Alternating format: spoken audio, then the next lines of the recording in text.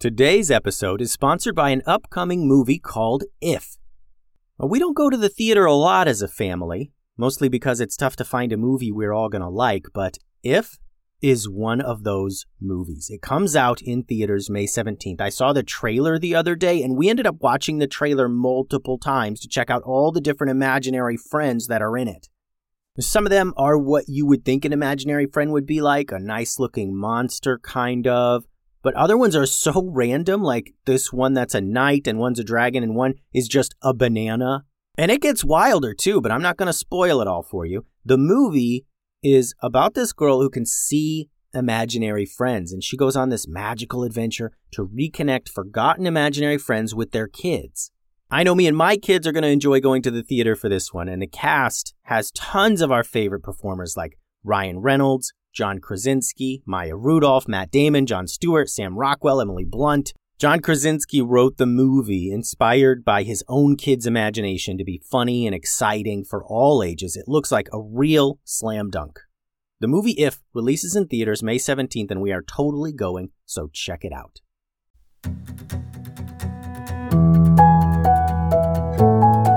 Hello, and welcome to another episode of the Kid Stories Podcast. I'm Phil Bechtel. Before we get started today, I want to give a shout out to Bowie Danger. Bowie has shared with us a drawing of a ninja cat with a super long tail. Thanks for that artwork, Bowie. I also want to give a shout out to Levi and Owen from Portland, Oregon. They used the Master Momo drawing video on the website to create some awesome action scenes. You've got to check all those new drawings out over at the podcast website, kidstoriespodcast.com. Great job on those drawings, guys, and thanks for listening. Today's episode is called Good Guy Pirates. On an island not far from the valley, there are 4 kid brothers who call themselves the Good Guy Pirates. They're ninjas, and they police the island and the surrounding seas, righting wrongs and protecting those who can't protect themselves. The residents of the island call this band of heroes the Granados Brothers, since that's their name. Today, we find the Granados Brothers on the high seas surrounding their island. They're after a small gang of bandits who stole a valuable golden jewelry box. After a few days tracking, the Good Guy Pirates finally catch up with the bandits. Their boat sped through the water, splitting the waves with its strong metal prow. It was on a collision course with the bandits' boat. Alex and Ben stood on the prow right at the front with their fighting sticks drawn and ready. Julian was steering the boat, and their baby brother Lucas was rolling around on the deck, chewing on an old shoe. "Lucas, stop chewing on that shoe," yelled Alex. "Whose shoe is that? You guys know not to leave old shoes on the deck." "We'll deal with the shoe later," yelled Julian. "Impact! In 3, 2, 1. Then there was a loud crash as the wooden planks of the bandit ship were snapped and crunched into pieces. The Good Guy pirate ship had plowed right into the side of the bandit ship, using its strong metal prow as a rammer. The bandit ship was taking on water and would soon sink. The Good Guy pirate ship wasn't damaged at all. Alex and Ben leaped off of their ship and onto the bandits' sinking ship. Immediately, the bandits closed in to attack. Alex and Ben engaged them with their fighting sticks, deflecting their blows and disarming them by hacking at the bandits' hands that were holding weapons. Julian left Lucas safely on the Good Guy pirate boat and began searching the bandits' boat for any sign of the golden box they were searching for. As he was opening some barrels and exploring, a bandit lunged at him from behind. Julian turned to block the attack and saw Lucas, his 6-month-old baby brother, leap off of their boat and do a flying kick right into this bandit's face. The bandit dropped to the ground, and Julian just stood there, stunned at what he had seen. Lucas then rolled onto his back and began trying to put his toes in his mouth. "Lucas? Lucas, did you just Jump like 30 feet in the air and dropkick this guy? Asked Julian, kneeling down near Lucas. Hey, Julian, yelled Alex. Stop talking to the baby and help us out here. Alex and Ben were wrapping up their assault on the bandits. Most of them were lying on the ground, scattered about the ship. They knew now that they were no match for the good guy pirates. Nobody move, Julian yelled, standing on an empty barrel. We know you've got the jewelry box. Give it up and we'll let you go. It's there, yelled one of the injured bandits, pointing to a barrel that appeared to be overflowing with oranges. It's in the barrel.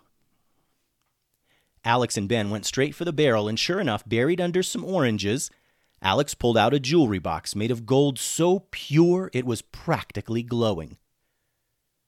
The box itself was worth a small fortune, and who knew what was inside of it? Got it, hollered Alex, and he and his brothers all climbed back onto their boat. One of the bandits called out, Hey, aren't you going to take us back to the island? This ship will be fully sunk in just a few minutes. Nope, answered Alex. But we will give you this old raft. We don't have any oars for it, so you'll need to paddle with your hands.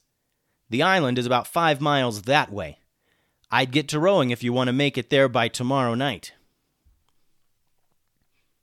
Alex and Ben heaved a shoddy old raft over the side of their boat, and the bandits abandoned their ship and swam to it.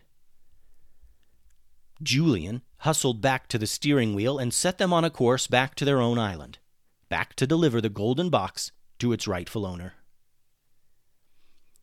Another successful mission, said Alex. Great job, guys. Oh, hey, said Julian. Did you guys see Lucas? That was amazing. He totally saved my bacon back there. He saved your bacon? Asked Ben. What are you talking about? You guys, he leaped from our ship all the way to the bandit ship and kicked a bandit who was about to take me down. You didn't see that? Said Julian. The boys then all looked down at Lucas, who was rolling around on the deck and smiling, a puddle of drool forming under his mouth. Dude, said Alex, Lucas can't even walk. I think you were just seeing things. But no way, I saw him, said Julian. And the entire way back to their island, Julian kept a close eye on Lucas, confused at what he had seen. By the evening, the boys had returned the jewelry box and collected their bounty. They checked in with their mom and returned to town to find more work. Luckily for them, there was a visitor in town just then, looking for some help. They had a tip that there was a man waiting for them in the local restaurant. The boys sat down with the man at a table, and the waiter approached. Hey, boys, said the waiter. What'll it be? Pizza taco, please, said Alex. Cheeseburger taco, please, said Ben. Chocolate taco, please, said Julian. And Lucas didn't say anything because he's a baby and he didn't have any idea what was going on. Sirs, thank you so much for meeting with me, said the man. My name is Cooper, and I need your help. Sure thing, said Ben. Just let us know what you need. Well, you see, I'm a wizard's apprentice from the village of Smallton, began Cooper. Our village wizard was abducted just yesterday. Some awful pirates stormed into town and just snatched him up. They ran right off, got on their ship, and were out to sea before we could catch up. Do you know why they took the wizard? Asked Ben. Well, I don't know for sure, but Hummus is a very powerful wizard, and it's possible they stole him to try to drain his magic or to get him to use his magic in their favor, said Cooper. Did you say Hummus? Asked Alex. Yes, the wizard's name is Hummus Wrinklesmith. We must have him returned as soon as possible, said Cooper. Yeah, sure thing, said Ben. We'll get right on it. Just give us a good description of Hummus and we'll begin our investigation. Well, he's a bit unique for a wizard, said Cooper. He's a chicken. The boys all stopped eating and looked up in surprise. "He's a chicken?" asked Alex.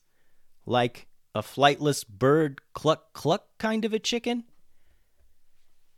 "Well, he doesn't cluck, he talks," said Cooper. "He's a magical chicken who talks and has human hands for chicken feet. You see, he was trying to change himself into a human a few weeks ago, and he didn't get the magic exactly right, and so it just changed his legs and feet into arms and hands." The boys were absolutely speechless. Now, they had seen some stuff in their time as heroes, but this was pretty far out. "I know it sounds crazy," said Cooper, but it's true, and we need your help. Hummus is an amazing wizard, and he serves our little town as well as many other small surrounding towns. "So," said Alex, "just so we have this all straight, your town wizard, who also happens to be a talking chicken with human arms and hands instead of legs and feet, named Hummus Wrinklesmith, was stolen by awful pirates just yesterday, and you need us to retrieve him. Is that all correct?" "That's right," said Cooper. "Will you take the job?" "Absolutely," yelled Julian. "I can't wait to meet this chicken wizard. We'll have him back in a few days." Cooper was obviously very excited that the boys agreed to return Hummus to Smallton. He shook their hands and left them to finish their lunch. "So," said Alex, "I guess we start looking up at the docks north near Smallton. Shouldn't be too tough to track the pirates from there." "Oh, we got to go tell Mom we'll be away for a few days," reminded Ben. "Yeah, and grab some extra diapers for Captain Poops over here," said Alex, nodding to Lucas, who was chewing on his own hand. The boys finished their dinner and headed home to gear up, in search of Hummus Wrinklesmith, Chicken Wizard. The end.